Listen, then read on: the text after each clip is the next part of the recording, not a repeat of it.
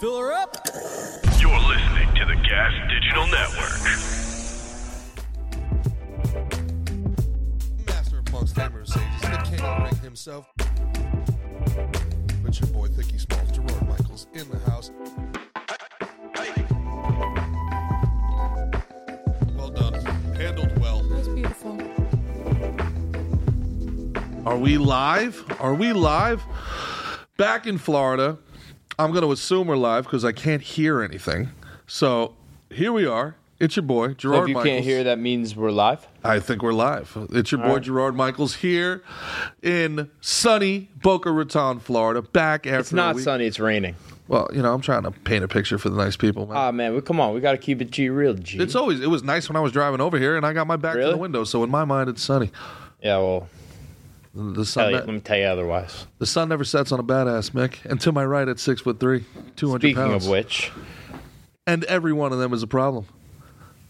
The CEO of the RNC, the Master of Punks, the Tamer of Sages, the King of the Ring himself, Slick Mick the Ruler, Mickey Gall, ladies and gentlemen. How what are up, you, dog? Mick? I'm doing good. great. Doing well? Doing well. We did more than well on Thursday. Thursday night, we had our very first live audience, live taping of the Slick and Thick show, and it was incredible. Yeah, it was dope. I was It really was happy with the way it all came out. Everybody who was there was very pleased. I got texts, DMs, a whole bunch of messages. Everybody was saying how fun it was. People were saying it was a 12 out of a 10, the show. I was very happy I was happy that, I appreciate everybody coming out. They came out in droves, and, I'm happy that we delivered as well. And I mean, come on, what do you expect? I mean, are we not going to deliver? We got some pictures. Now the full episode's going to come out on Friday for people that want to check it out. Friday, the full episode will be out. But anytime you want to pull those up, Christian, would be great. The pictures, man, like the event was incredible. We had Jim Miller, the most fights and the most wins in UFC history. We had Roger Matthews from the Jersey Shore. JWoww's baby daddy. JWoww's baby and just daddy. an all-around fucking cool, Just a cool fucking dude. motherfucker. Cool Just dude, cool American man. Yeah, he's a man. You know? He's a manly Yeah. man. We had Yeah. Frankie the Answer Edgar. Yeah. The Champ and the Tramp Champ. podcast. We had none other than the owner, the king of New Jersey comedy, Vinny Brand, on the panel with him. We had the great Enzo Amore. There he is, EA, rocking his first ever comedy set. Won't be his last ever. I Yeah. think we gave him the bug. Yeah. Yeah, no, I think I know this is going to be high praise, but he's like his character, it's like Dice-like. You know what I mean? Like the way him doing him, he just got to, he comes together, makes some jokes and like put some time into it. He's got the wit and the the pacing and all that stuff. Like I think he's gonna do well with the comedy. What do you think as a professional comedian? Stage presence, 1,000 on a scale of 1 to 10. Stage presence 1,000. Yeah, Like the dude. his whole little walkout, his little introduction. He shit, owned, like- he owned the stage before he walked onto the Yeah. stage. So comedy takes time, no matter how good you are. Comedy takes time to understand. It's like, think about like fighting. You take a badass fighter, street fighter like Kimbo Slice, and then you go and you do it professionally. Doesn't matter how there's a ton of talent and there's a ton of. Yeah, no, it takes time to get good at any of these like arts. You know what I mean? Like you gotta just really gotta put your time refine in. it a little bit, Yeah. and there's just nothing. There's no amount of talent that can replace the reps, Right. And I think, look, if Enzo decides to go this route, forget it. Give it a year and forget it. This Yeah, dude, he's a writer, man. He writes, and he's got like all the what do they call that? Lil Wayne always does, and it's supposed to be like in the SATs, like this is like that. Yep. What is this freaking called? I'm drawing a blank on it. The analogies, the metaphors. Metaphors. Yeah. Yeah. He's got like his metaphor. Like I think that's going to translate like super well. His 100%. promos to comedy. Yeah, there's no doubt about it. John Kirshner, our boy, did very well. Nick Bush did very well. Our own Omre, our own producer Omre, came in second in the comedy contest. It was not beneath him to beg his way onto it, thankfully. Not beneath him to get on his hands and knees and grovel and beg. And the last minute, mind you, to come Is that on what he it. did? I can't really see Omri getting on his hands and knees. I will never not beg for a good spot. And you know what? You took the absolute. You took the ball and you ran with it. You did great, Omri. You had a great 5 minutes. You got good praise from Vinny Brand. But As also probably not the only time this has happened, you were beaten by a girl. Cass O'Malley with the big W in what she so eloquently phrased as the Meathead talent show, I believe it was. Not really wrong. In her Meathead variety show. Meathead variety show. Not wrong. You might have missed her saying that because she only posted about the show once, but Oh yeah, we're a little disappointed in Cassie. You were like, yeah, Cassie's gonna bring out like 25 people. yeah. Well, Did Cassie bring one person? I don't know. I don't know. And she won. She won, and with which means she gets to be featured as the host of Who's That John? Her Who's That John podcast is doing very well. We'll get her on the hot seat, and we'll next time we're in New York, she'll be a featured guest, and we'll ask her why her Instagram was broken the week of the show. Promotion's important. Yeah. It'd be nice for if the comedians that were putting on brought the people, but. We ended up doing a good job of that ourselves. Yeah, and that's the thing too. Like, there's this big thing in comedy where it's like, I'm not a bringer. Like, it's like beneath you to have people come out and watch you, to sell tickets. Yeah. It's like, well, there was 130 people there, right? How do you think they all got here? Right. How do you think they got here? Yeah. This is one of the things. So what? I'm a bringer because all these people that came. Like we're I don't get that completely, dude. When Carol Ann and I toured, they just want to just show up and it's like I'm an artist. I'm not. I'm the artist. It's like no, fuck that. You know what that is? I get that. No, that's a cop out because if you can't get a couple. You don't have that many friends. One couple. If you can't get one, worse than that, buddy. If you can't get one couple to come out and watch you perform, do something else. Right. Nobody likes your art shit. Must not be that good. Nobody likes your shit. Right. And we saw that in the fighting too. The fighters, it was odd watching the pro-am that we went to on Saturday. The Maverick MMA. That was really well done, Maverick MMA. That was an incredibly well done show. But wasn't it odd that the better fighters had the bigger crowds? Yeah. Like my boy Jared tore the roof off that place. The roof exploded, and Jared came out throwing hands, man. Yeah, you talk about owning the moment violently. Fought violent. That's what I like, man.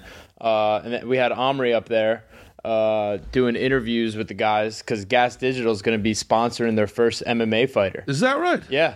That's. I'm not going to have to go pick them up and drive them to places, am I? The fighter? Yeah, I think my one day as Omri's intern was enough. Yeah. I was Omri's producer. You didn't like the way I treated my interns, G? No, I didn't. Oops. Yeah. Well, what'd you think of the fights, Omri? That was pretty cool. Getting you got like high level media credentialed. You got to go backstage, kind of go as you please. What'd you think? Oh, it was so fun. I'm so glad I went, dude. It was very, very fun. It was exactly what I wanted it to be. So, are you? I mean, I guess you got to come up with the video and stuff. But when are you guys going to be announcing who the sponsored fighter is? It's gonna take a while. It's gonna take a while. I'm still. Well, because it's not. We're not gonna try to do it off of one video. I'm gonna try and do it like again and again. It's gonna be like a whole competition thing. It's gonna be a process. We're gonna start releasing these things and then drum up interest behind it. All right, so then we should get a Kickstarter for your rental car going now so that we know for the next time we can get out there. Yeah. Hey, I had money for a rental car and they wouldn't give me a rental car because of credit scores. And I thought if anyone they run in your the credit world, score? Yeah, they ran my credit. I don't have a credit score, and they wouldn't let me rent a car. I prepaid online, so I thought I'd be fine. So I thought if anyone in the world would understand me being upset at credit scores, it would be G. I get it. I totally get it. I get that it's a scam, but we also have to live within the scam, unfortunately, unless we're ready to, hunt humans, as Christian was so great at explaining. Yeah, not you, Christian. The Bronze Star Christian, not the black stripper girlfriend Christian. Just so people don't, if we're following, we understand. Yeah, you got me a little worried, Omri, because you had asked Christian. like a month before, not Rachel's breakfast, and then when you Christian. called me the day of, can you come pick me up? I was like, what the fuck is he talking about? I was like, I set all this up. I had to send in names. I had to do a whole bunch of shit to make this on the up and up. It has to go through commissions and all this stuff. They did me favors, and you were like, yes, I'm trying very hard not to bail. I was like, trying hard not to bail? What the fuck are you talking about? Like, why is this? How is this happening? I'm happy it happened. Yeah, but if it didn't, involved. Would have been real mad. I wasn't involved in this at all. But you became involved in it. I wasn't a part of the production at all. I wasn't a part of the discussions. I wasn't a part of the pitch. But somehow I became the driver here. Yeah, you were Omri's intern, and I was his producer. It was yeah. We all have our roles to play, G. Yeah. Yep. We sure do. Speaking of David Adiv, who we had on the show, one of our best guests so far, 2-0. Who, by the way, said I won the comedy competition. Well, yeah. David's one of the most special people ever. He's not above bias either. I was a little Israeli, a little Israeli pride there, a little brotherhood. David, but actually, who no, did you think won? I did have other people reach out. My friend Charlie, who I talked about, reached out and was like, "Yo, your producer won that, man." Omri, I thought you had a great. I thought the start of it. Huh? Omri did his thing. I thought the start of Omri's was hilarious. Did win unanimously. Right. But Omri did his thing.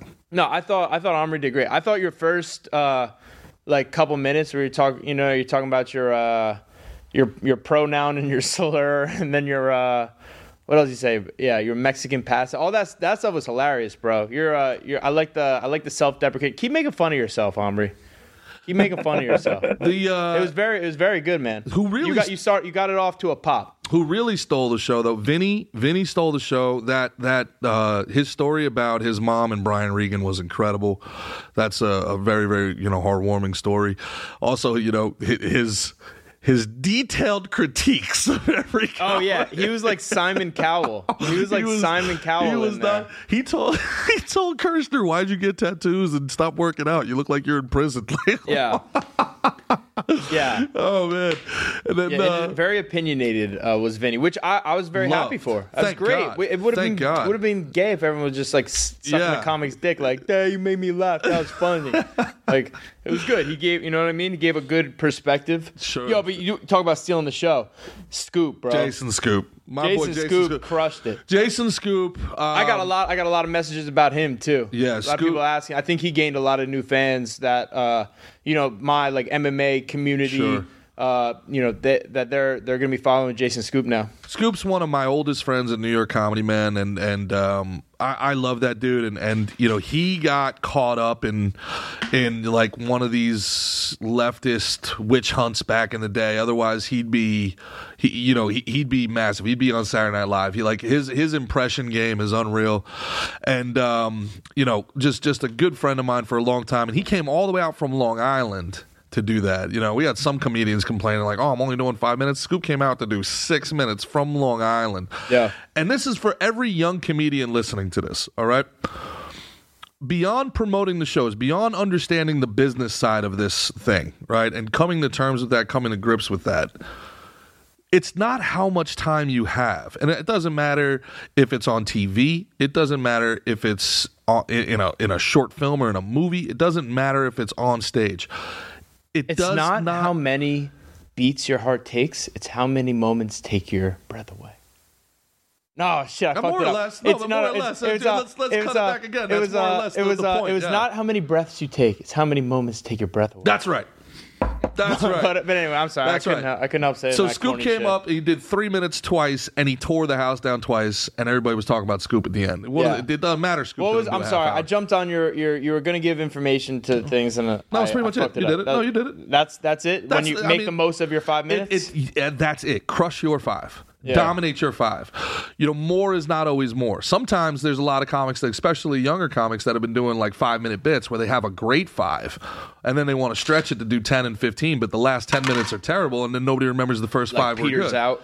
It's like, oh, well, then you're kind of snitching on yourself there. But Scoop came all the way out and crushed it. And then for the people that were lucky enough to get invited to the after party, stuck around and hung out, Scoop, the show wasn't over. I think we have a little bit of a video that we could pull up. You mean lucky enough? All my people were invited to the after party. Yeah, everybody. but they had to come to the show to be invited to the after party. Oh, right. For the people who are lucky enough, I guess. There was a couple people that didn't come to the show that wanted to come to the after party. It was like, buddy, are you talking the impression he did? The impressions.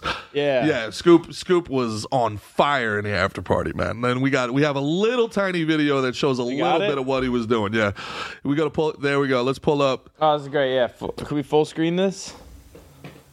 Yeah, get to see a little bit of Scoop's Town. Maybe stretch it out, expand it or something.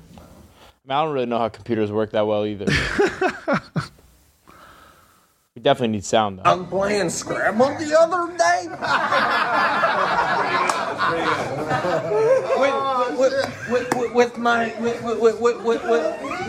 with my Italian immigrant father. Have you heard of that? Good evening, ladies and gentlemen. This is Hold on. That's Scrabble. I liked the I thought that Sebastian impression was great. Through the roof. That was great. Then he went right into Cat Williams. Bill Burr, George W. Bush. It was like at some point, man, it's like, is everything okay in there? You know, it's like one of those anime characters that gets shaken up too much. Yeah. It's like 14 personalities. Scoop's a beast, man. If you don't know Jason Scoop, check him out. You'll like him. You'll see him obviously if you're checking our show out Friday. You'll see him and all. So the live other show comics. comes out Friday. The Friday the live show comes out. All right, cool. And 1 o'clock, and then it'll be everywhere else. It's on Gas Friday at 1, which means it goes out everywhere else on Sunday. Omri, is that when it happens? Wait, it's on Gas on Friday? Gas on Friday. It's our Friday. It's going to be on Gas on Friday, episode, and then the following week, the following Wednesday, it will be on the following Wednesday on YouTube. I already got a lot of people asking, so I'll let them know. Friday on Gas, and then Wednesday. Speaking everywhere. of, yo, the first live show was such a success. We already got a request for another city. Yeah. Another city. Yeah. We don't want to announce it yet, but a big city in August. Big. All right. And to our listeners out there, if you have a spot and want to fly me and G out and give us some money, we'll do a live show there. Yeah. You know what I mean? In your backyard. We'll bless you guys as well. So for sure. You let us know. But I was a little nervous when, and it was funny that you said this on the live because I had the same kind of thing I was going to say as I stepped off the plane and landed in beautiful Newark, New Jersey. Mm-hmm. I stepped outside and I was ready to. I wanted to sniff that Jersey air. You know what I mean? Home sweet home. Yeah, smells are big to me. So I stepped out and I was like, ready to breathe in that Jersey, and all I smelled was a bonfire. Straight up bonfire. I was like, something's going on. Something's not right here. Mm-hmm. Then I get in the car and I start driving, and it's like the bonfire just persists. Yeah. What happened in Canada, bro? I was like, weed is legal in Jersey, but this is too much. This is something else on that. So that stressed me out. I had a headache the whole next day. Mm-hmm. We got there Tuesday. Wednesday, I was driving around. I went to get a haircut. Went to go see Ali at the chop shop. Went to the gym. I was like, fuck, like we are outside. I had a headache all day from just driving around in the car. I was like, shit, our outside show, like this might be trouble, Yeah, I actually had a group cancel because of the air. And I was like, you live next to the Linden Cogen plant. Yeah. And there's a landfill on the other side of you. Like, I think you can handle a little bit of dusty air. Yeah. A little bit of, you can handle a little bit of dystopian God air. came down and cleared that shit up. Yeah. That shit was clear. It was beautiful. There was no was problems. Blade Runner the first 2 days, though. It really was. It was, they said if the Wednesday, where the day I happened to be outside in New York all damn day doing pre-production for this thing, but if you were out on that Wednesday, it was like the equivalent of smoking a pack of cigarettes an hour. Yeah. That's what the air quality was like. Yes, I heard the same thing. It was the equivalent of smoking a pack of cigarettes. I was so hungover. I was hungover Thursday morning before the show. I was like, I didn't even drink last night. I didn't feel very good either. And at the end of the day, I went to the gym and I sparred with my guys at Grayson, New Jersey, moved around a little bit. driving home, I had such like a front of the head headache that I don't really like. I never get that, but like it must have been through coming up like my nose, like right in here. It was brutal. Like I remember, like I ate dinner laying down because I was like just feeling like shit. Dude, your boy Jared Rivera, I'm going to shout him out again. He put on a performance. And the girl, Yeah. Rachel, Yeah, she was 0-5. She was 0-5. Joins Gracie, New Jersey. This was her first fight under the Gracie, New Jersey banner. She came out and represented well. 1-0 now. Gracie, New Jersey, she's 1-0. Yeah. As a Gracie, New Jersey fighter, she's 1-0. And I was surprised when I heard that she was 0-5 because she moves really well. She's good. She's good, but that's charge that to the game, man. There's so many ways to lose fights. You Yeah. know what I mean? Like that's what makes MMA so fun. Like any guy, especially can beat any guy any night, or any girl can beat any girl any night. The most controversial fight of the evening was the kid from Jackson losing the decision to the Irish kid. I didn't think it was that controversial. You thought the Irish kid won for sure. Or not for sure. I thought it was close. I actually called that fight. Had to get some practice before I go over to Colombia. Before I go to Colombia. The kid's going international. I'm going to Colombia, and I'm going to be doing some commentating out there. Yo soy commentator. Yeah, for Empire MMA. But I got a little bit of practice in at the Maverick card, and I hopped in, called 3 fights with the great Sean Fuchs and Eric Kowal of My MMA News. But I thought for sure that Mike won. Watching it live, Mike McCaffrey. It looked like the wrestler from Jackson did enough to win, and he looked like he. Oh, we got married in a fever, hotter than a pepper sprout. We've been talking about I don't know. Jackson. Really? Ever since the fire went out. All right, G. I don't know. You stumped me. You on don't that one. know Johnny Cash, bro? I love Johnny Cash. Which one is Johnny? Song's called Jackson. Jeez. Johnny Cash, June Carter Cash. I need to check yourself. Refamiliarize myself with the entire man's catalog. Yeah. Obviously. But now, as much as I thought maybe that kid won after the fight, and maybe this isn't fair, the Irish kid looked like he just ran 5 miles. He had a little sweat going, but the kid from Jackson looked pretty busted up. So yeah, I mean, he dropped the first punch he threw of the fight. He dropped the kid, and he mashed that kid's face on that first shot. And then, yeah, he got taken down. He definitely lost the third round. I believe his name is Mike McCaffrey. He definitely lost the third round, but I thought he won the second as well. Yeah. LJ gave me a real interesting one about Jared, because Jared was up, he might have been up 10-8 after his first 2 rounds. He dominated the kid I bet you it's it's the exact same thing I said in the corner down there. So I was asking LJ. And LJ, by the way, LJ Raboli, who's LJ's like a savant. Like he's a 6'3", 145-pound fighter. One of the most talented. He's my little brother. Like he's literally, we came up at that gym since we were like, I think he was 13 and I was 16. So we've been, he's everywhere. Every UFC fight I've been to, he's been there. Every, fight he's had, I've been there. We were actually at the Wind Creek where we were. Mm-hmm. He had a kickboxing fight when he was like 16. Really? He took it, and it was just me and him there. Sands back then. Went and found him at the Sands. Yeah, the Sands. Now it's called Wind Creek. But yeah, the old Sands at Bethlehem. Yep. But yeah, he's beyond talented as not just like in his fighting skills, but his like analytical side and like his coaching. Like he's A1. So I'm interested to hear what you're gonna say, and I bet you it's the same shit I was saying. Well, I wondered, what is the mentality of a fighter who knows 100% knows they're up 2 rounds to none going into that third round? Do you take your foot off the gas and you just try to get to the end? Do you throw caution to the wind and go for the finish? What do you do? And what he thought was, he said something that initially sounded counterintuitive to me, because in my mind, you go for the finish for like 10 seconds, 20 seconds, and then you just run around and take your win. He said the exact opposite. Yeah, what you're saying is dumb. Apparently. So what he said is the guy is going to try to come out super hot for 30 seconds to try to steal the victory. That guy needs to, remember we talked about open scoring? Yep. That guy knows he's down. He didn't need open scoring to know he was down 2 rounds. He got beat up and slammed each round. Yep.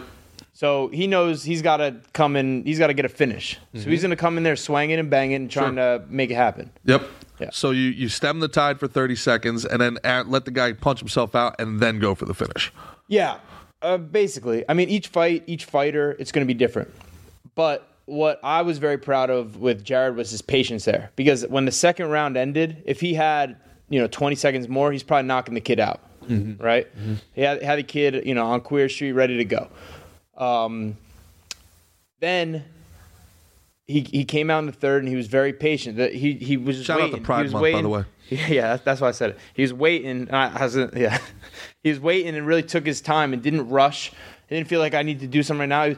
If it's not there, it's not there. Sure. A lot of times, guys will they force stuff. If you're forcing it, you're doing it wrong. Mm-hmm. If you're forcing shit, you're doing it wrong. Yeah, is that like one of those things where it's kind of a pride comes before the fall moment, where you're thinking more? You're not in the moment. You're thinking more like, oh, I need this knockout to get seen by the UFC or something like that, or it'll look better if I get this. I don't really know what you're talking about. What do you mean? As opposed to being like a smart fighter, maintaining patience, taking the easy W, a knockout is worth more. Well, look, it's at the same time, man, it's very easy to, Monday morning quarterback a fight. Now, Christian, you've had a couple amateur fights yourself, right?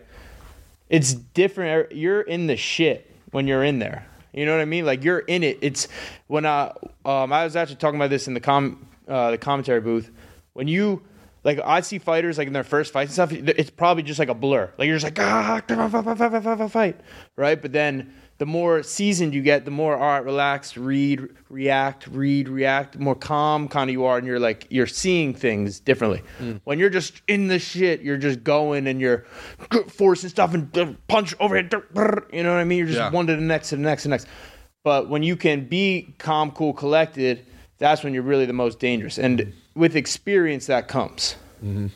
Christian, did you ever experience the adrenaline dump? Did you ever have an adrenaline dump? Literally about to say that. The adrenaline dump for your first couple fights is crazy. You could probably relate, Mickey, but I don't know if you remember that far back for your first. Of course I do.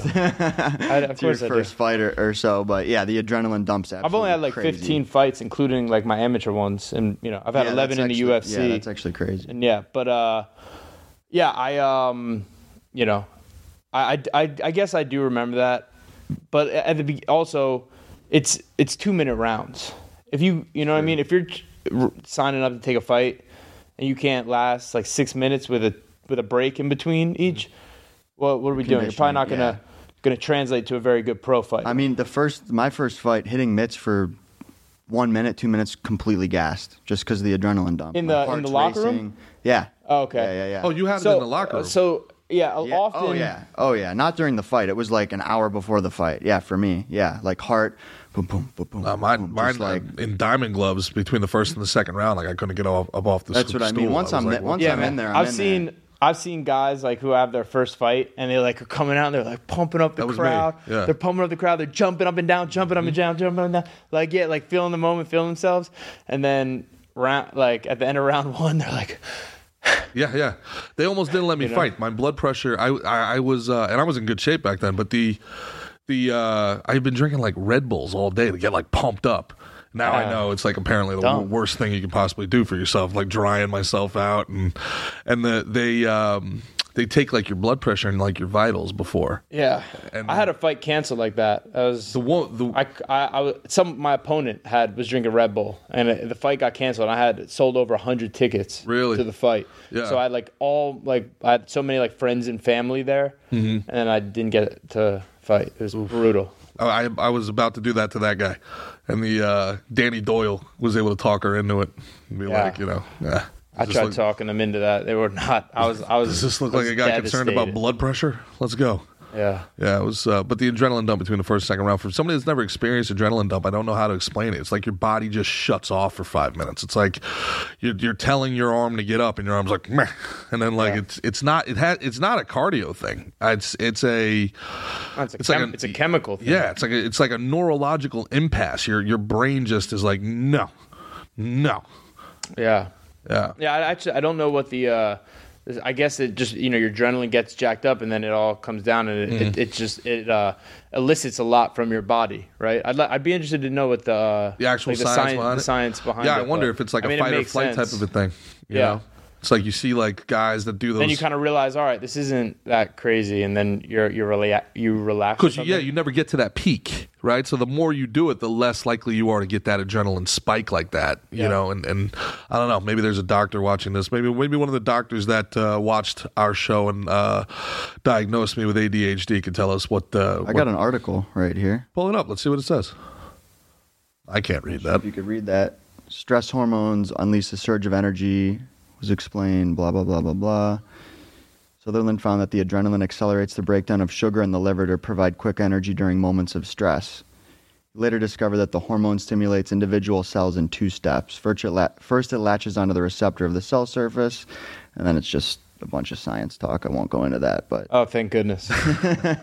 So it's like you give your body a mental liver shot. Is that kind of the idea here? It does look like it's an actual thing, yeah. Yeah, adrenaline dump. Weird. Yeah. Some of that stuff's odd. Another thing that's odd, I don't know. Did you see the ESPN article about Oliveira? Yes. Charles Oliveira, who is fantastic. Charles Oliveira is fantastic. Yeah. And, man, you're about to make me go off in a second, bro. His story is fantastic as well. What I don't understand about this article, and who wrote this article, Christian? Like some guy who like grew up like watching basketball and baseball. I'd really need to know who. Yeah, we should know who. This isn't Mark Raimondi, is it? Is it Mark Raimondi? Because he's actually like a legit MMA coverage. I assume this. Remember when Stephen A. Smith was like being like talking about how Cowboy quit? And yes.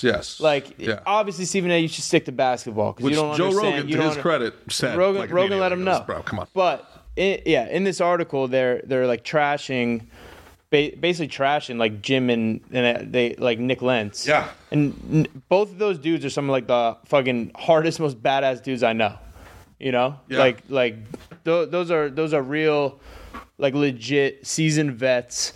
To like, the point tough where guys. Dustin Diamond Poirier credited Jim Miller with helping him develop the plan he used to defeat McGregor. Right. The most pain Dustin ever...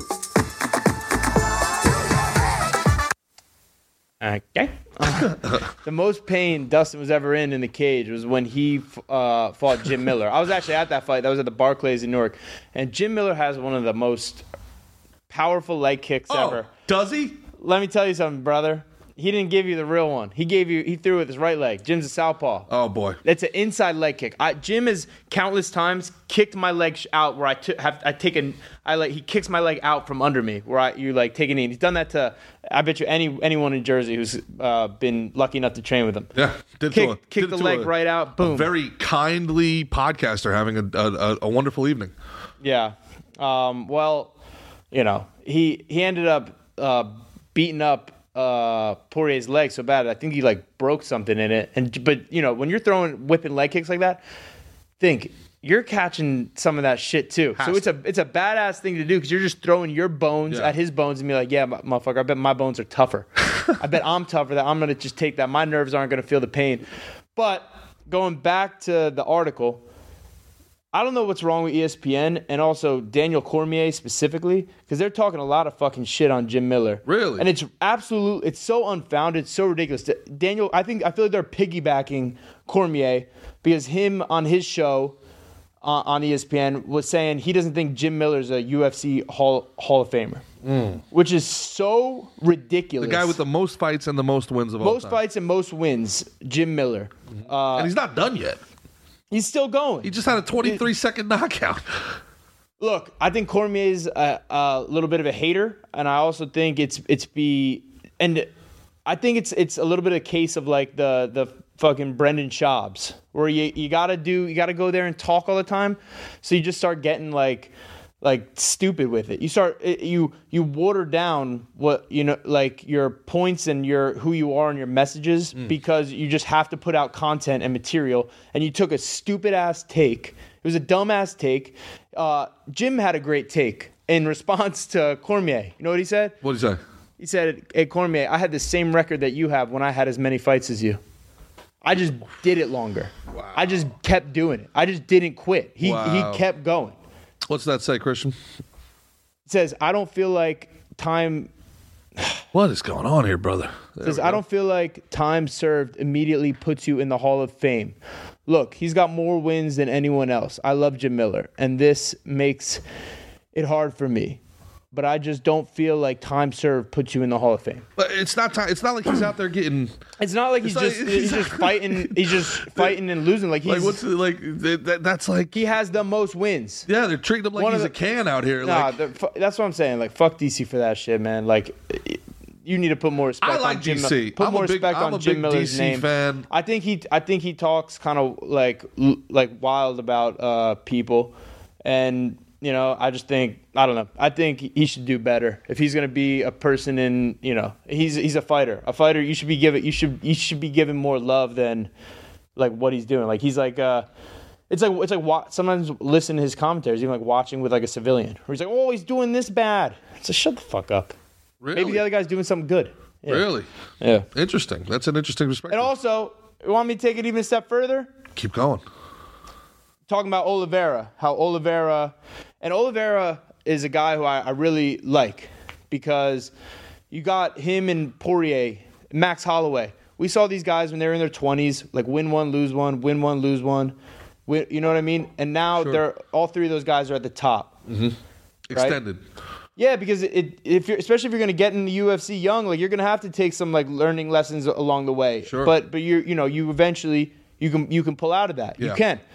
It seems like the UFC is all about runs. You get on a good run, you have a good 2-3 year run, you win 9 fights in a row, and you know you're rocking and rolling. It's about peaking at the right time. You know, you get you tread water, you do everything you can do. Not a lot of guys come into the UFC. Yeah, maybe. Because look, it's competitive, but it's like in any other sport. It's well, if you get there later and you're more seasoned and you had more fights. But what I'm saying is when you're there early, because I can speak to this too. Mm-hmm. I've lost fights that I shouldn't have lost because I didn't have the experience that I, should have had. Which fights do you think? If you had, it doesn't matter. The point I have a bigger point, and that's about how I love like seeing the guys like Poirier and Oliveira, Max Holloway, because it's like inspiration for me. You know what I mean? Sure. But they're talking shit about Jim Miller and Nick Lentz. Like you said in the article, they're like losing to the likes of like a Jim Miller and saying a journeyman Nick Lentz. Yes. That's a direct quote. It's fucking bullshit. Nick Lentz is no journeyman. Nick Lentz was in the top 10. Nick Lentz was a hard nosed fighter. A genius level IQ who we need to have out on the podcast, matter of fact. If anything, the point of the article was to make Oliveira look better and to make Oliveira, the case. Oh, by the way, Oliveira took his first loss against Jim Miller. Yeah, so they were using that as the to show how much better he's gotten. He fought Nick Lentz like 3 times. Where he used to lose to these guys, dude. I mean, at that division in that sport. It's 50-50 every night. Everybody is so freaking good in that division, that sport. It's who wins, who has the better night. I don't think it's it's not like Amanda Nunes where when she retires the division's over. Nobody cares anymore, right? It's not like one of those situations. I mean, there's how many fighters in that division? I mean, really, when you're talking what? You're talking 155, 170, and maybe 180 as the most competitive divisions in the UFC. Yeah, it's 185, but no, it's probably 145, 155, 170. You think 145 is more competitive than the 180s? Yeah, 185, yeah. 185? Yeah, I do. And most people agree with that because that's the size, that's kind of the average size of males. There's going to be the most people that size. You know what I mean? A 145er is like a guy who walks around at like 170 pounds. Mm-hmm. A 155er is going to be a guy who walks around about 180 pounds. A 170 is going to be a guy who walks around at 190, 200 pounds. If there was those are the sizes of most athletic males. If there was a UFC absolute tournament, if there was a UFC absolute, could a UFC 145 champ stand any chance against a John Jones? I mean, I think John Jones is the best fighter in the world. It's hard to argue that point. That's very hard to argue that point. It might be the greatest might be the greatest combat athlete of all time in any sport. Might be. I mean, if there was a UFC absolute, the weight classes would matter, though, right? Like That's the reason why there is weight classes. Yeah, I mean, it would matter. It's not like the idea that is it the UFC? Do they still think like the way boxing used to? Whoever was the heavyweight champion was known as the baddest man on the planet. Yeah. Does the UFC look at the heavyweight division that way? Now you know who the baddest man on the planet is. It's the UFC guy because boxing is just one discipline. Mm-hmm. I'll take in a real fight, like a fight, no rules, whatever. We're just on an island. You can do whatever. No boxing heavyweight's gonna beat a UFC heavyweight. Mm. Right now it's contested to see who's the baddest man on the planet because Jones is not going to fight Ngannou. A lot of people are saying that Ngannou is the baddest man on the planet, so the PFL has the baddest man on the planet, not the UFC. Right? Yeah, people are saying that. Well, Yeah, Ngannou's a badass too. But what my point is MMA. That's any MMA. yeah. It's MMA. That's the point. Yeah. It's not. Yeah, What do you think of? Did you see any of John Gotti and Mayweather? I did. What'd you think My of boy him going John Gotti, man. going 6 rounds with Mayweather there? Man, I didn't get to watch the whole fight, but I obviously saw the brawl afterward. So I need to know what happened more in the fight. And anybody here see it? No, Christian? Yeah, I don't know. I need to see the whole fight. Uh-huh. I was sleeping. Yeah, I heard he was the best guy around. Who? The best guy around. What? What murder? It's a very famous quote going around online. Thank you, Christian. Christian gets it. It's very, very famous. What is it from? It's not that famous. Is it more famous than Johnny Cash song?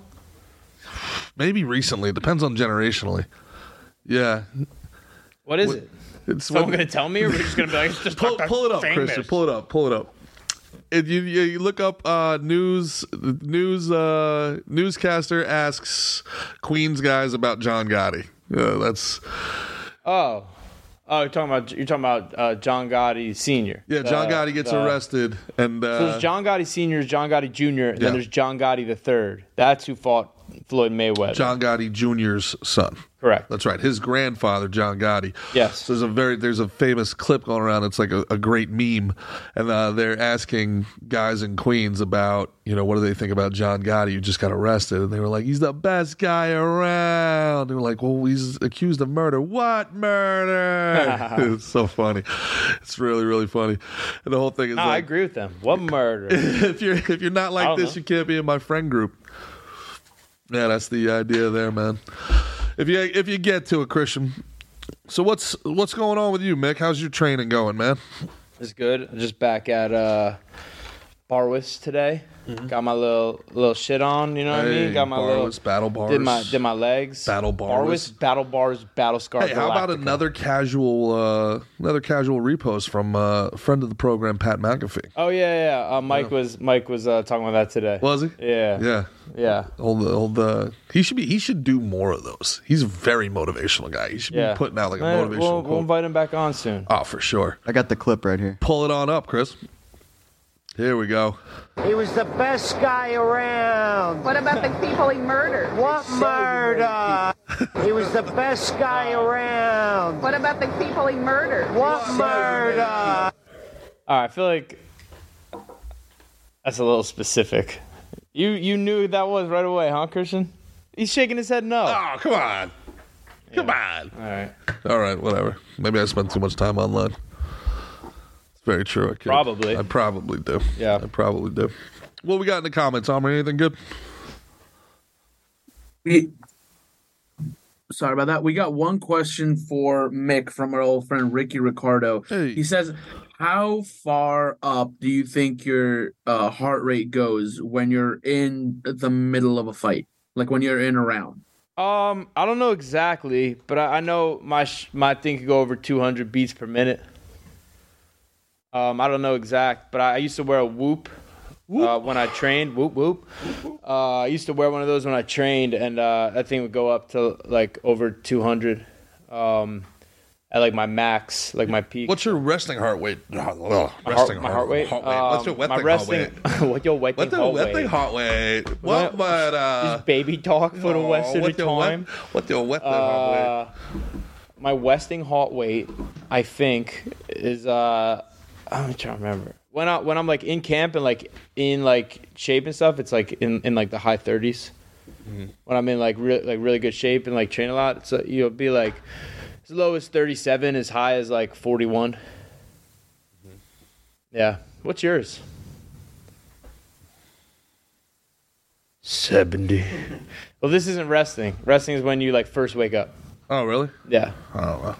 So now mine's probably. I wake up. Now I'm it's sure still mine's over. beating. Mine's I over say 60. It's a good day.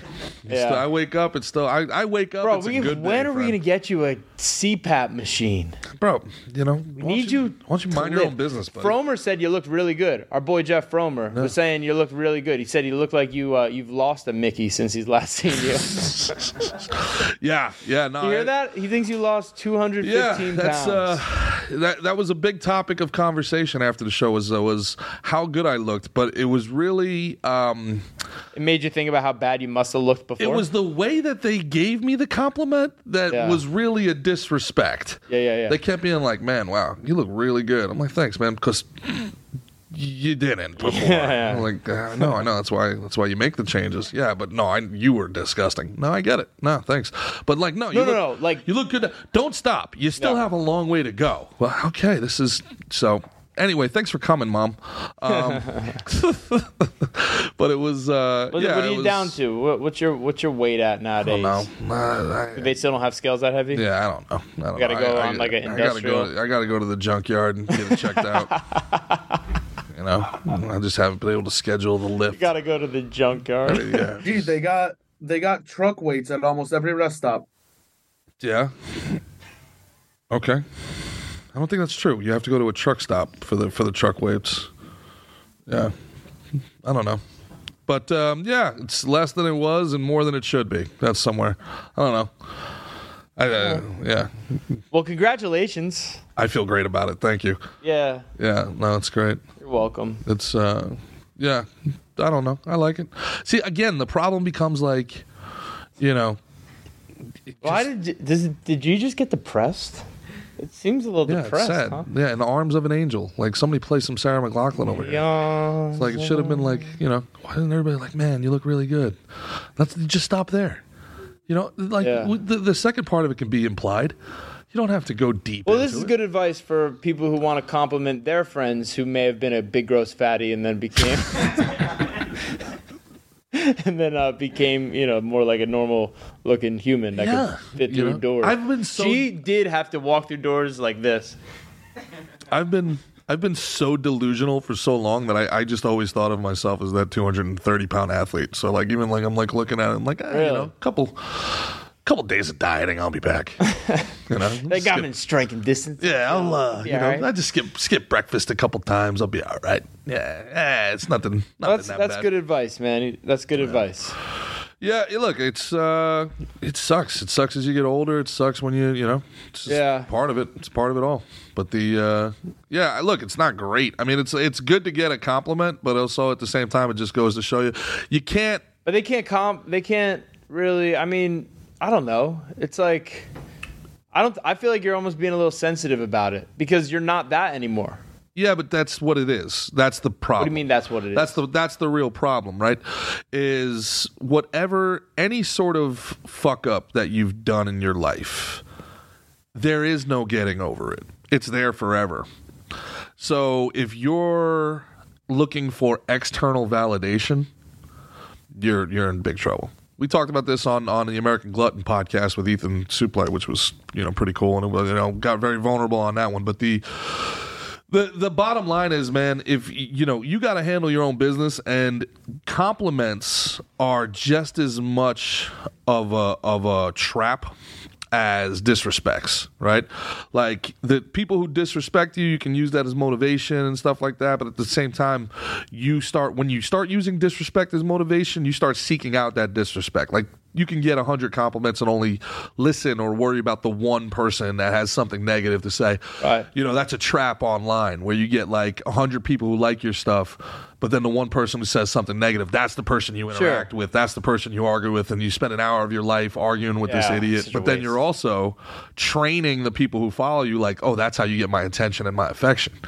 So then you're training your people to be disrespectful to you. You know, you really, especially if you're gonna be in some sort of a public life, you have to figure out a way to immunize yourself from external validation. Especially the compliments, because the compliments are addicting. There's nothing like attention from an attractive female. There's nothing like getting respect from another male that you respect. These are why we do things in life. You know, that kind of, it's almost like tribal. It's that, I'm part of the tribe. I'm doing good. Like there's something intrinsic to it. It's important in life not to let the highs get too high and the lows get too low. Yeah. You can't let the compliments make you feel like, yeah, I'm the shit, and let that be your source of validation and pleasure. You got to know that shit yourself. Know that you're practicing discipline and doing the right things, the hard things in your life. That's what's going to give you actual validation, real validation, that you can actually be proud of yourself. And it's the same way, like when someone says something shitty, you can go like, yeah, I know what I'm doing. I know who I am. I agree with you, but I'd go even deeper than that. I agree with you. I think you have to figure out a way to insulate yourself from external validation completely. And it's about the mission. It's about the goals. Now, you could take life as a feedback loop, right? So if you're getting certain feedback about certain things, it's good to interpret that and make whatever changes you need to make accordingly. If everybody's like, dude, you're an asshole, you should at some point be like, no, I know what I'm doing. At some point, there's pause for self-evaluation, right? But if you're very mission-oriented, goal-oriented, that is how you get on track. And then the compliments that you get along the way and the hate that you get along the way, you're able to like just kind of like thank you and keep it moving, thank you and keep it moving, because that's here in the now, and my mind's already in the future. Does that make sense what I'm saying? Yeah. Like, I'm not sitting here going like, hey, man, that's great. I'm already thinking about what's next. I'm already thinking about what we have to do next. Like, hey, man, that show was great. The second it ended, we got that call to do another show. I'm thinking about that show. We're on to it. We're on to the next thing. Like, as long as you're mission-oriented and goal-oriented, you can kind of insulate yourself. And I think when my life really fell apart, and I gained all the weight, became an alcoholic, and I lost purpose to a 100%. I lost purpose, and I didn't care about the future because I really, if I'm being 100% honest, I didn't want to live. I didn't give a fuck. You know what I'm saying? So the idea of working towards a future that I didn't care to see just wasn't, not like. Well, how do you feel then compared to now? I feel in better control of my life. Why? Because there's a purpose and there's a process. How do you find a purpose if you don't have one? That's the hardest part, man. That is the $1 million question, Mick. Well, what did you do? I failed at a couple things. I failed at a bunch of things. I made things worse before they finally got better. You keep going. You keep going. You keep going. I was in business. I made money. I lost money. I became a business owner. Blew that. Even worse, blew my friends who invested in me. Blew your friends? Yeah. That's real low, brother. How'd you think I got? Low. How do you think I got the money, bud? So finding that purpose is. I wish I knew how. I wish I could tell people how to do it, because that is the magic elixir. I think that's enough of a roadmap. You know what I mean? Like, I think, purpose, community, finding shit that you like, shit that makes you feel alive and makes you happy. Yeah. You go towards that. Yeah, for sure. I also think really try to identify where in your programming things went wrong. Like this idea that just because you're smart, right, or you did well in school doesn't mean that you should take up a trade, right? Like if I had it to do over again, man, I should have just been a firefighter or some shit. I should have just been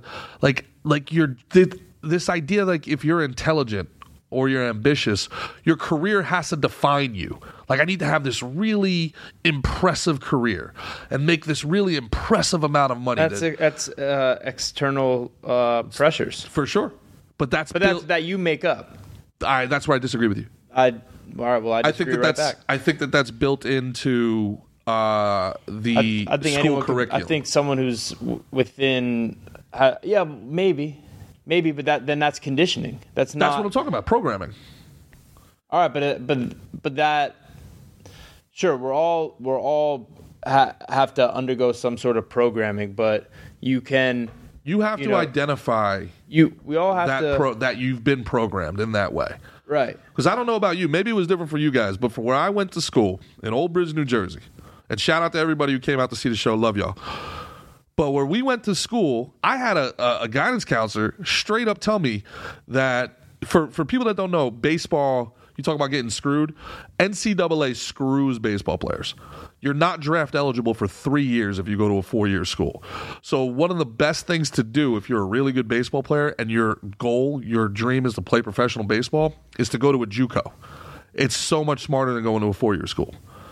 Okay. But I had a guidance counselor straight up tell me people with 1,400 SATs don't go to community college.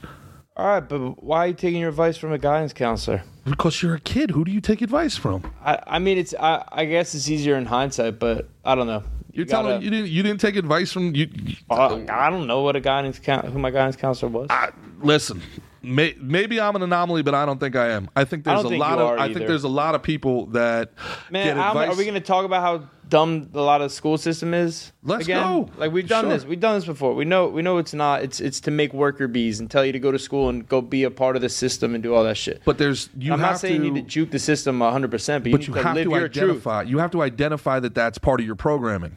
You have to be able to see. You talked about it before. I think we have to live our truths, and we have to, our children and the people we become part of, we have to encourage them to live their truths and not just be like, go to school and there's your new mommy and daddy. You listen to whatever they say and everything they say is Bible. Like, it's crazy. I think you're misinterpreting what I'm saying. Do you see somebody, if you had been, let's say you decided not to be a fighter, right? And you became a construction worker. Do you think you would have been conditioned to see that as a failure? Would I have been conditioned to see that as a failure? Yeah. Would the people in your life think like, wow, you're living out your potential if you had been a construction worker? I feel like you want me to say no. No, I'm just saying. I'm asking a legitimate question. I don't know. I think it would because I come from a family of construction workers. I think it's different strokes for different folks. If I was a construction worker and was happier than I am now as a fighter, then I would say it was a win. Of course, but that's kind of the point I'm making, is that if you are intelligent or if your aptitude is good, if your scores are high, they do everything they possibly can to dissuade you from becoming a trade worker or a construction worker. You have to go to college. You're too smart to do this. You're too blah, blah, blah, blah, blah, right? If you to the point where there was friends of mine that became construction workers right out of school, and me and my friends would be like, oh, so-and-so fucked up. So-and-so didn't go to college. So and that was the way we were brought up to believe. I guess I kind of get that too. I think it was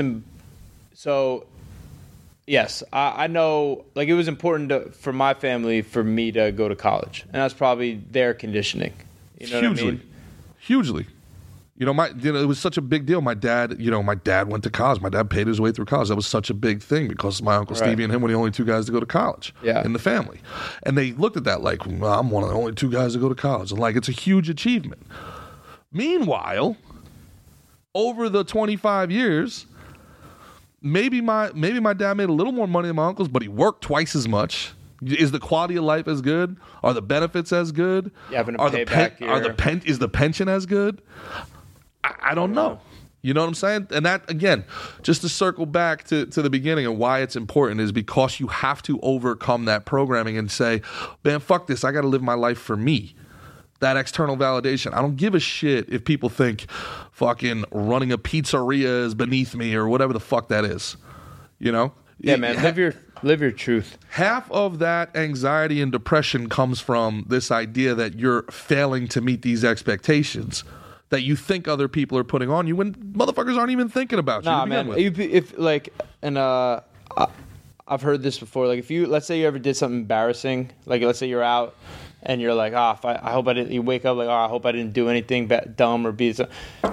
everybody's thinking about themselves. They're not really. You'd have to do something pretty spectacular for them to be thinking the next day about, remember what Jose did or some shit. You know what I mean? Like it's you. Everyone's thinking about their own shit. They're not. People aren't thinking about you as much as you think they are. But that's okay. But that's never happened to you, where you woke up, you had a big night, you're drunk as hell, blacked out, and you like before you even opened your eyes, you were like, I fucked up last night. I don't know how, but I fucked up. Yeah, I've thought that, but I've also heard what I just said, and it's. I think that's more the truth. We're after. You know what I mean? Like after our show, was there any drunked up people that you were like oh man, they really fucked up? Yeah. No, there wasn't. No, there wasn't. I'll take a coffee, please, Ben. I got something interesting. I got something interesting. Did you ever hear of so my friend has this weird phobia he was telling me about. Do you guys ever hear this? It's called submechanophobia. No? So I was telling him about how much fun I had scuba diving. And he's like, I don't think I could do that. And he's like, look, I love like sharks and I love watching like Shark Week and shark videos. But when I'm watching that, if there's ever, I see like anything man-made, you can pull up the definition of submechanophobia. Anything man-made underwater. There's this big phobia that people have when they see it. It gives them like their hair will stand up on end and stuff. And the official definition is submechanophobia is the fear of man-made objects that are submerged underwater. Right. So yeah, exactly what Mick said. Right. Man-made objects. Yeah, you got him a little whipped cream over there. Look at this. This is a Benjamin Castro latte right here. So my friend has submechanophobia, and it got me thinking. Like I have a thing that I can make my hair stand up on end too, and I'll do it. I'll do it for you guys right now, talking about it. That chickophobia. Mine is if I'm like in a car. Right, and if you were like scratch the ceiling of a car, like it's like I think it's almost like a nails on a chalkboard kind of thing, but it's not a sound. It's the feeling of like your fingers. Like if you did this, I don't care how fast you're driving, I would punch you right in the face probably. If you try and use this against me, no, I know. I'll strike you. But I will fuck you up to make you stop. I'll break the fingers. But if someone like in the car wanted to like go. Can you see this? Can you see this? My hair is standing up on end right now just talking about that shit. So do you have anything like that you can make your I have two. And I promise I won't use any of this against you. It's somebody who chews on like tinfoil. All right. That one like I don't know what it is. I don't know like somebody will take like my sister used to do it when I was young. Like she would like take the tin off of like a yogurt, and then like put it in her mouth like she had a grill. And, I get that. I get that. Like I think some people's like with like teeth touching like forks, or the idea of like teeth hitting like the pavement, like that really like bothers people. Yes. I could chew some tinfoil and be fine. You could probably scratch a ceiling of a fucking car, and meanwhile I'd be my. The other one that gets me violently angry is progressive liberal sanctimony. I think we have a video of that, Benjamin, from the Tonys this weekend. You use that as a segue, huh? It's called the segue, folks. I do hate these people so much. Hey, what about you guys? You guys got any phobias first? I'm not done with phobias yet. Because I think there's something. I think there's something. We will do it. You with segue for sure. We'll hit it. But it gets my blood boiling. Do you guys have any? I don't have any specifically, but I have a friend who has cosmemophobia. Do you want to know what that is? 100% I do. That is the fear of women wearing jewelry. Whoa, he's just a cheap Jew. Tough. Come on, God, I wish he wasn't Jewish, but he is. Like a halfie or something. I gotta have to buy the jewelry. Christian, do you guys have something? Asset. You guys have something for me? Go ahead and turn that camera on yourself, boys. So Show your beautiful faces all huddled together. Wow. Hey, you guys matching shirts? That's cute. I really didn't want to turn the camera. I didn't realize until right now. Really didn't. Ben's got it open, so it's a little different. All right. Super gay, guys. We're gonna get roasted That's cool. for sure. Nails on a chalkboard for me. It's kind of a classic. Now, one, what do you think it everybody. is? It's not the sound. It's The it's feeling. It's like Have you ever done it? the fingers on the script, right? It's like the fingers doing it. It's not really your nails. It's almost like I think it's more feeling. fingertips. It's But the yeah, it is. You're sensation. right. It is a little. It's a sensation. Yeah. I think the sound for me is like I like to cook, so when I'm like cutting or something and I hear it on the plate, it just Like that scrape, like the fork on a plate, actual like the scraping. But it's worse when I scrape. You know what I'm saying? If if I hear it, it's a little different. But if I do it, like the action of it, Yeah. so I think it's similar to like how you're talking about the feel. It's a feel thing. Exactly. And I wonder what that shit comes from because I feel like like nails on chalkboard is so common. I don't like hair. That is on also- a that chick's is called- arms. Is that? But that's not like a phobia. It's No, more that's like just- a preference. Yeah. You know? What were you gonna say, Omri? The nails on the chalkboard thing is called misophonia, and it seems to come from a generalized anxiety. I'm reading about it now. All right. Speaking of hair, though, there is. Are you familiar with Violet Summers?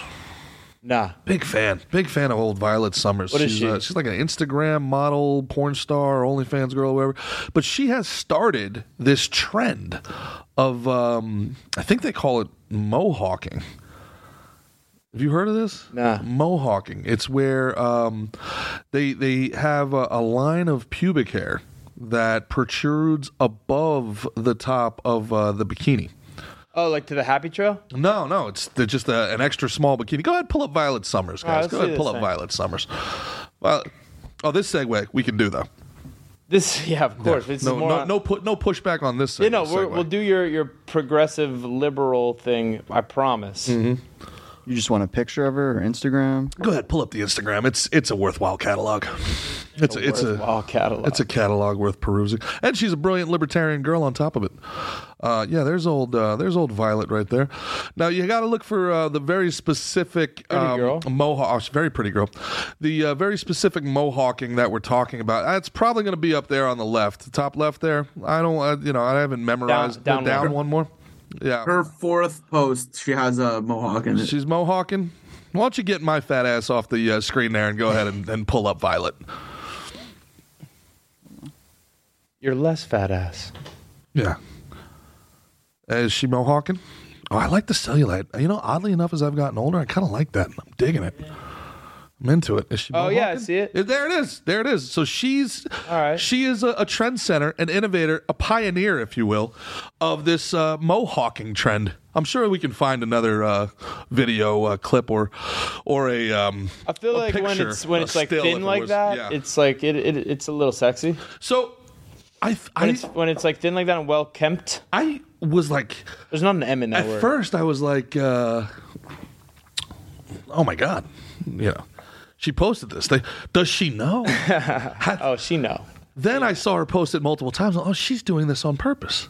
And I was like, wow, that is something I've not seen before. Yeah. And now I wonder if I see that in person, would that be as attractive? Because I feel like in person, and I'll tell you why. Some of the stuff I've seen in Miami, which is basically like shoestrings bikinis, right? Sure. It's not attractive in person. It's a little like, cover up a little bit. What I like is the big where they do the shoestring bikini, but then they do like that little lace coverall. Nice. Oh, there we go. She's wow. mohawking. Yeah. right. We're mohawking. Now, my concern here is that We got to get some actual mohawks. Go do a scalping. we're gonna go scalp them. Nah, I mean, Put I some don't. scalps. I'm tomahawk. I'm like you too, bro. From the or I'm not. Maybe I'm not. But from the eyebrows down, I want the girl to pretty much be relatively hairless. Yeah, let's. You know what I mean? Have some hair on your head and eyebrows. They're cool. Then the rest of it, you know what I mean? Yeah, yeah. But are you a Bush guy? No. Clinton? I kind of like that. I like that. I like the landing strip. I'm a landing strip guy. I'm not mad at that if it's, you know. I was with a girl one well-kept. time, man. She was like a Hawaiian tropic model too. She was baddie, and she had like hair around her nipples. Oh yeah. She was very, very self-conscious about it. very self-conscious about it. But I was like, so what do we do here? Do we shave this? Yeah, do do you we nair pluck them? this? How What do we do here? how thick of hair are we talking about here? It was like it was like a ring. It was like a mustache. She had like double D boobs, really? and it was like a ring around. Oh, the she nipple. gotta like wax that shit. I know. I think. She claimed it was like an It's my adverse preference. effect from her birth control. People also, by the way, now we're gonna get killed if I talk about this because we're two straight white males. How dare we? But birth control's wild, man. What birth control does, hormonal, got to be very specific. Hormonal birth control, what it does to women is wild. Yeah. Have you read into this at all? Yeah. It's insane. Yeah. It's insane. It's kind of crazy. I hope that because of what happened over the last 2 years, 3 years really, with the pharmaceutical industry and the medical industry, I hope people start really reevaluating everything that they took as kind of gospel from these authorities.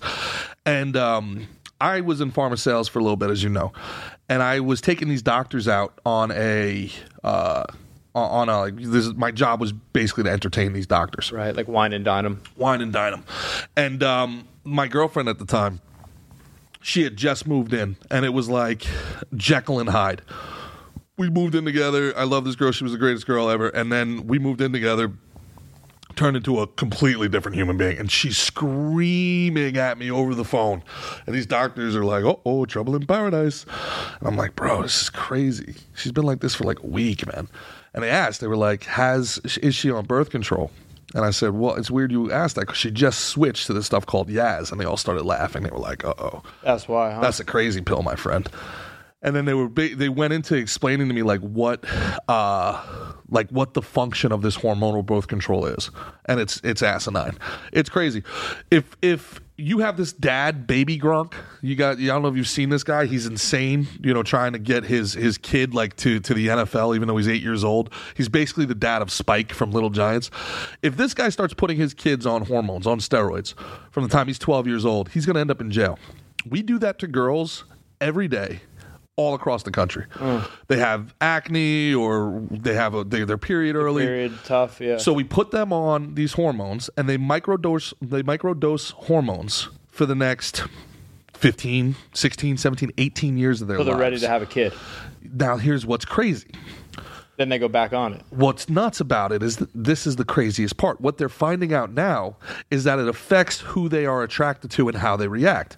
So there's this idea and there's this theory that being on birth control makes you more attracted to effeminate men because it tricks your body into thinking that you're pregnant. So you want to stay away from anybody who would be aggressive or a threat to your unborn child, even though you're not pregnant. So these women who have been on this for their whole lives, they're with this 5'6", 125-pound docile guy, with his Warby Parkers and his "I'm with her" T-shirt, and they get married. She gets off birth control because she wants to have a kid. Within 6 months, she looks at this guy and is disgusted by him because that's not what she's attracted to whatsoever anymore. And it happens so often. Now, every feminist in the world is going to come after me for this, but I'm telling you right now, don't believe me. Do your own research. There's some wild shit with hormonal birth control.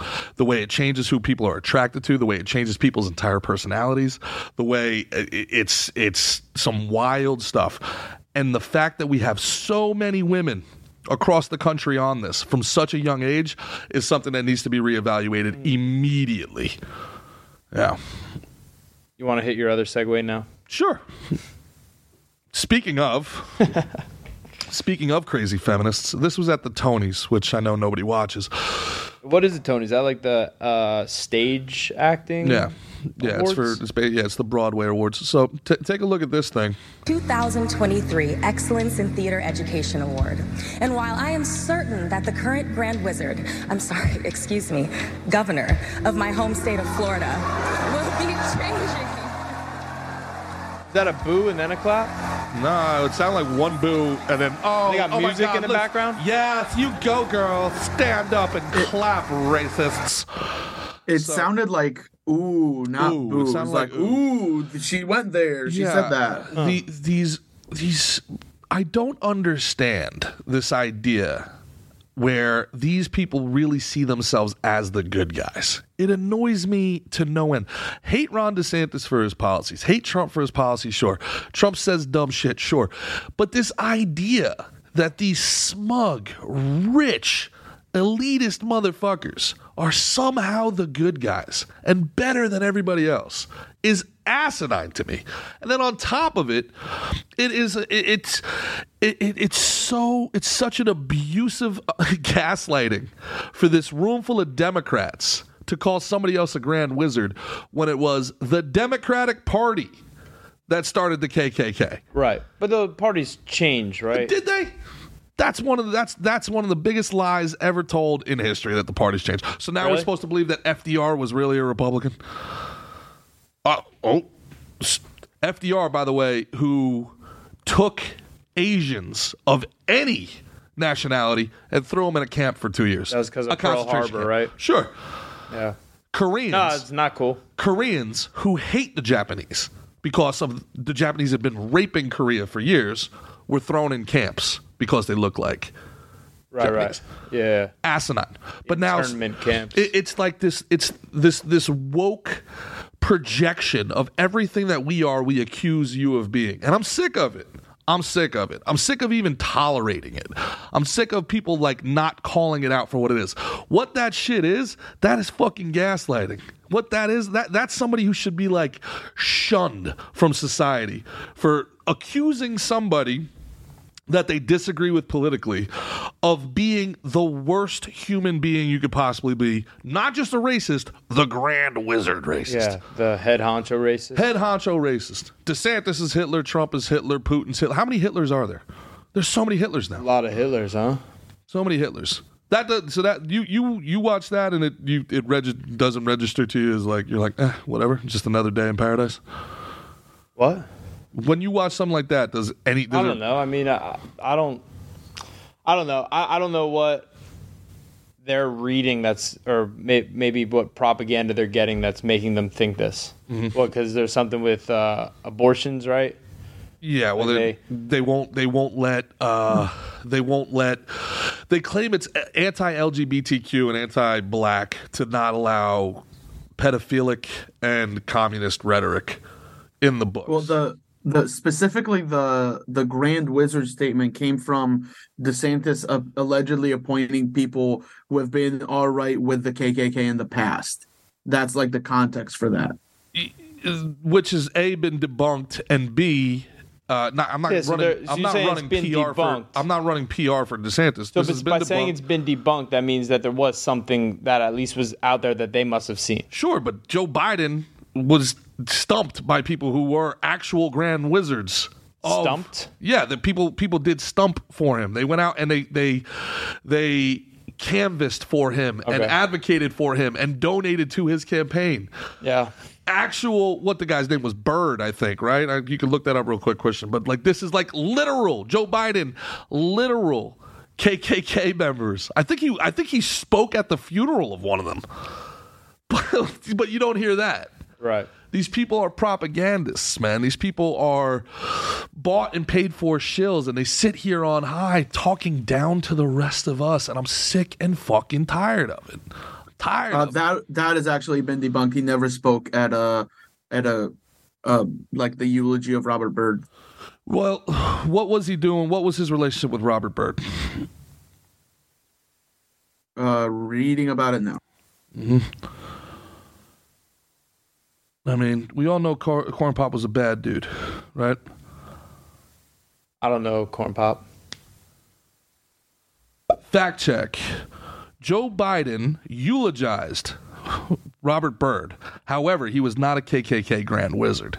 So this claim is partly false. So through various prominent politicians eulogized Byrd at his funeral, the senator was never the grand wizard of the KKK, although he has acknowledged and apologized for membership during his youth. There you go. That's how we do fact checks in America, by the way. It's 99% true, so it's clearly false. Fucking grotesque. Yeah. Anyway, what do you got to take us out on here, Mick? Do we have anything from the comments before we go? Nothing from the comments. They said they're just enjoying the episode. Oh, very good. Well, glad.